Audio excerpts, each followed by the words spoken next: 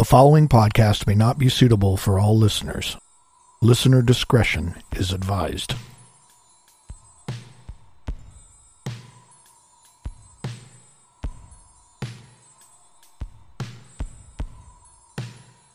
Good evening, and welcome to Unexplained Realms, the podcast.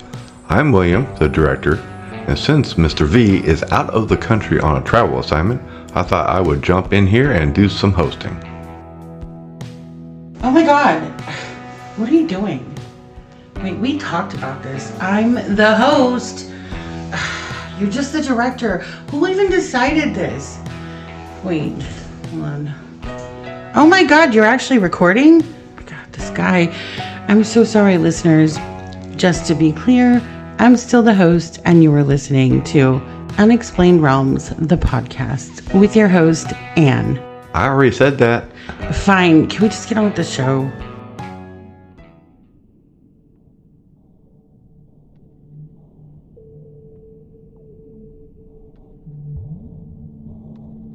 On October 7th, 1948, in Duncan, British Columbia, near Vancouver, the world welcomed Granger Taylor.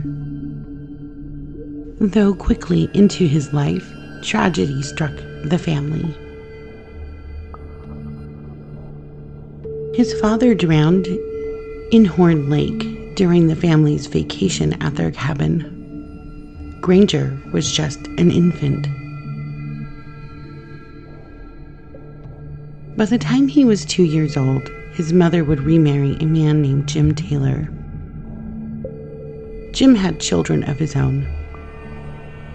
Granger grew up with 7 siblings, 3 biological, 3 step-siblings, and 1 half-brother.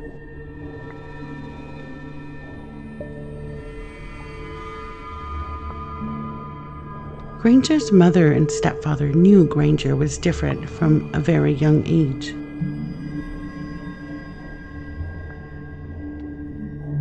He was much more withdrawn and tended to lack social skills. Though what he lacked, he made up for with his extraordinary intelligence and understanding of mechanics. He had a strong desire to take things apart and put them back together. Granger would spend hours alone dismantling toys in order to understand how they worked. Unfortunately, Granger showed very little interest in school and would drop out after the 8th grade. His neighbor, an auto mechanic, would allow Granger to work as an apprentice.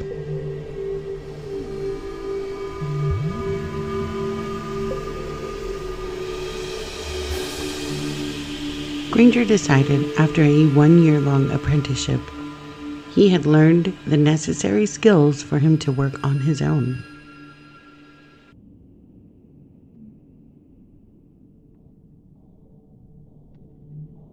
He would go on to create a shop on his parents' property, which bordered a forest.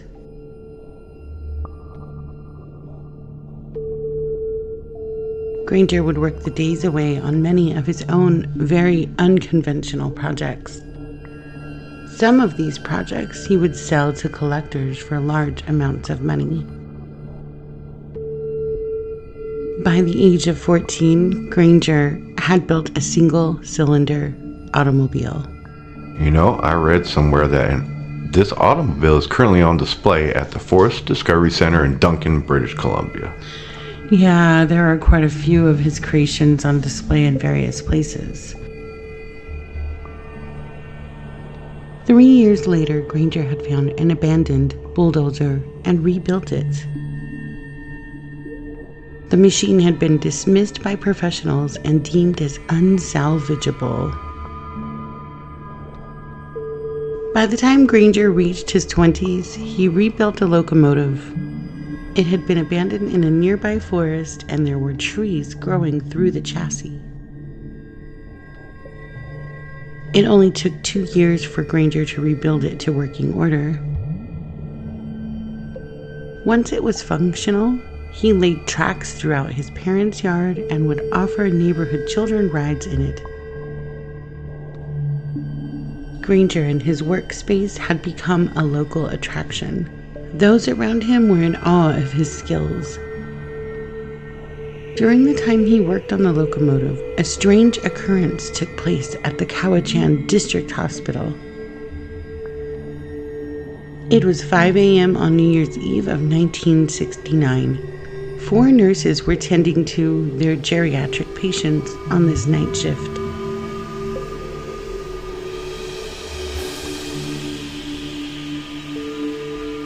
They all stated they saw an extremely lit up but silent flying saucer hovering outside the 3rd story, near the children's wing of the hospital.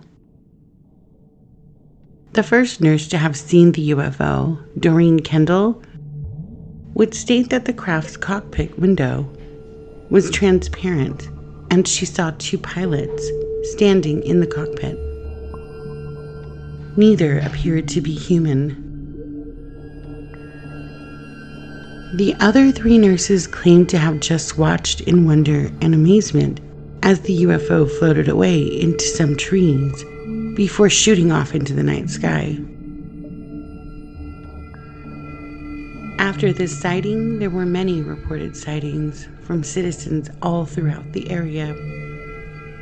School teachers and even a Royal Canadian Naval Air Service pilot reported seeing the same UFO. For months after, no one could talk about anything else. Obviously, this must have piqued Granger's curiosity, as he found a fuselage, engine, partial cockpit, and some landing gear in the nearby woods. He used photographs as a guide to rebuild an entire plane. The plane was a World War II P-40 Kitty Hawk. Within 2 years, Granger's rebuilt Kitty Hawk was ready for the air, though he would be unable to fly it without an airstrip to take off. Anxious to get it in the air, Granger installed restraint bars on the back of the craft, and then would chain it to a tree. He powered up the engine, used the flaps, and was able to elevate the craft and hold it to hover.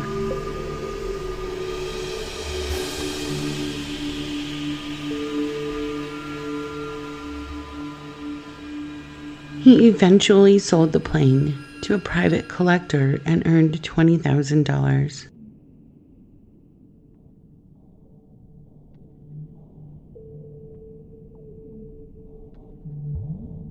By the 1970s, Granger focused his attention on how flying saucers worked.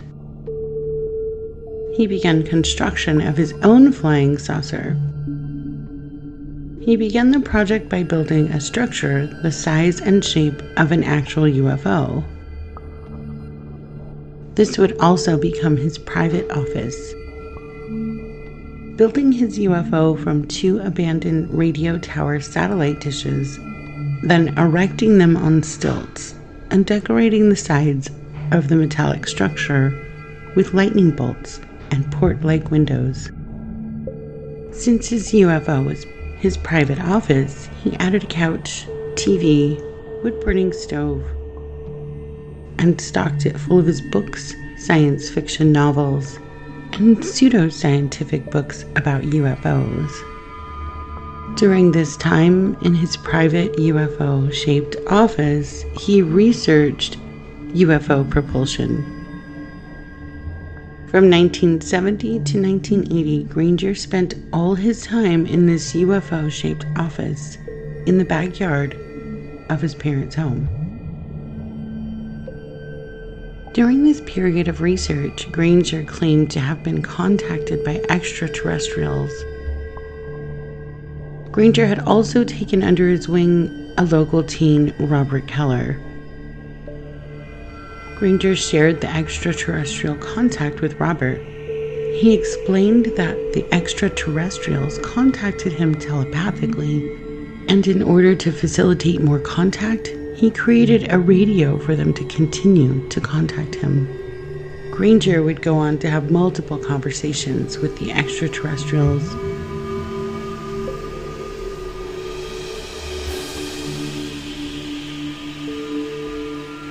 Focusing on his questions regarding the propulsion of their crafts, though he claimed they never explained anything more than it had to do with magnetism. By October of 1980, Granger shared with his friends Bob Nielsen and Robert Keller that the aliens had now invited him to come along on a trip with them through the galaxy. His friends had a hard time believing the story, but they did not believe him either. They both felt if anyone would be chosen from Earth to tour the galaxy, it would be Granger. Granger explained to them they couldn't come along as they had too much on Earth to leave behind, but he would be picked up by the extraterrestrials soon. It would be on a rainy night, so no one else would be able to see their ship. On November 29, 1980, the town of Duncan experienced a large storm with a torrential downpour, strong winds, and thunder and lightning. Before the storm reached its peak around 6 p.m., Granger had a meal at Bob's Grill, a place he frequented. The waitress would later say he was wearing his usual clothing: jeans, boots, and a sweater. Around 6:30 p.m., he paid for his meal and was seen driving away in his 1972 light blue Datsun pickup. Granger Taylor was never seen again. The next day, while the town of Duncan battled the aftermath of this large storm, clearing roads of debris and trees and taking in the damage, Granger's parents discovered a note left by Granger. His stepfather, Jim Taylor, found the note taped to him and his wife's bedroom door. The letter read, "Dear Mother and Father, I have gone away to walk aboard an alien ship.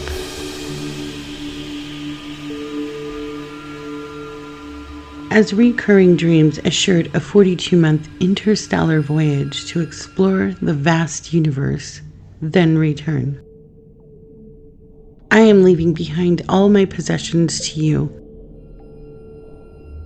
as I will no longer require the use of any. Please use the instructions in my will as a guide to help. Love, Granger."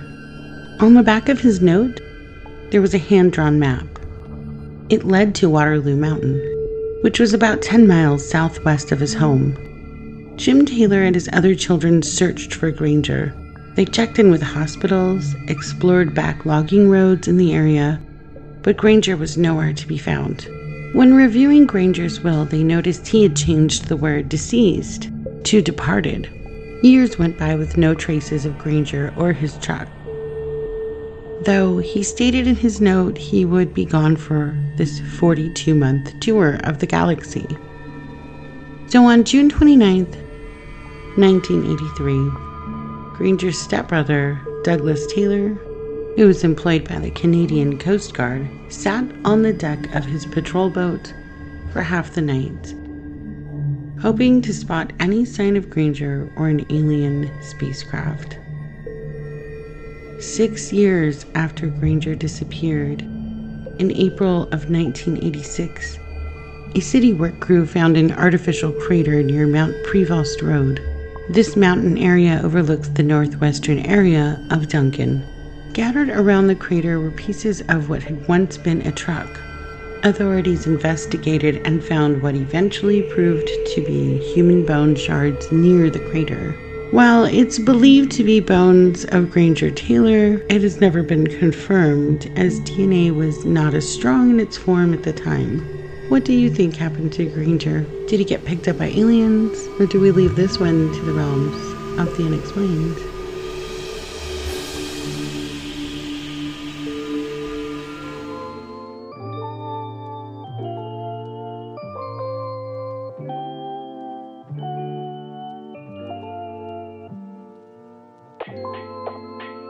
I'm not ready to believe he didn't get picked up by an aliens.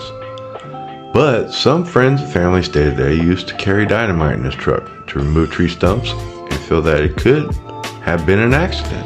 Yeah, I'm with you on the alien thoughts. I mean, this guy was a total mechanical genius. I wouldn't be surprised if he found a way to create an alien aircraft, though I can understand why family and friends would suggest the dynamite theory, and that seems to be the most logical explanation. Suppose he didn't make a craft, but a larger device to communicate, and if a ship landed or hovered, maybe it'll take off, set off the dynamite. Right, but that doesn't explain the human bone shards, so... Well, DNA, forensics, and all those sort of things are still being started back then. They weren't where they are today. Right. There are some theories that talk about mental illness too, or just despair over his failure to create an alien spacecraft. So maybe there's that. Well, that does make sense. I mean, he did tell his friends he couldn't go alone. They had too much to leave behind. Right, and possibly creating that story in his mind to ease his own pain. Though I personally hope he's up there flying around in the galaxy. Yes, and if he is, I hope he hears this episode. From his ship? Yep. So I guess we just really have to leave this one to the realms of the unexplained. Let's get out of here. Listen, you can't be taking over the host spot, okay? I mean, let's get out of the studio, but like, it's me. I'm the host, not you, right? Yeah. Well, let's see about that.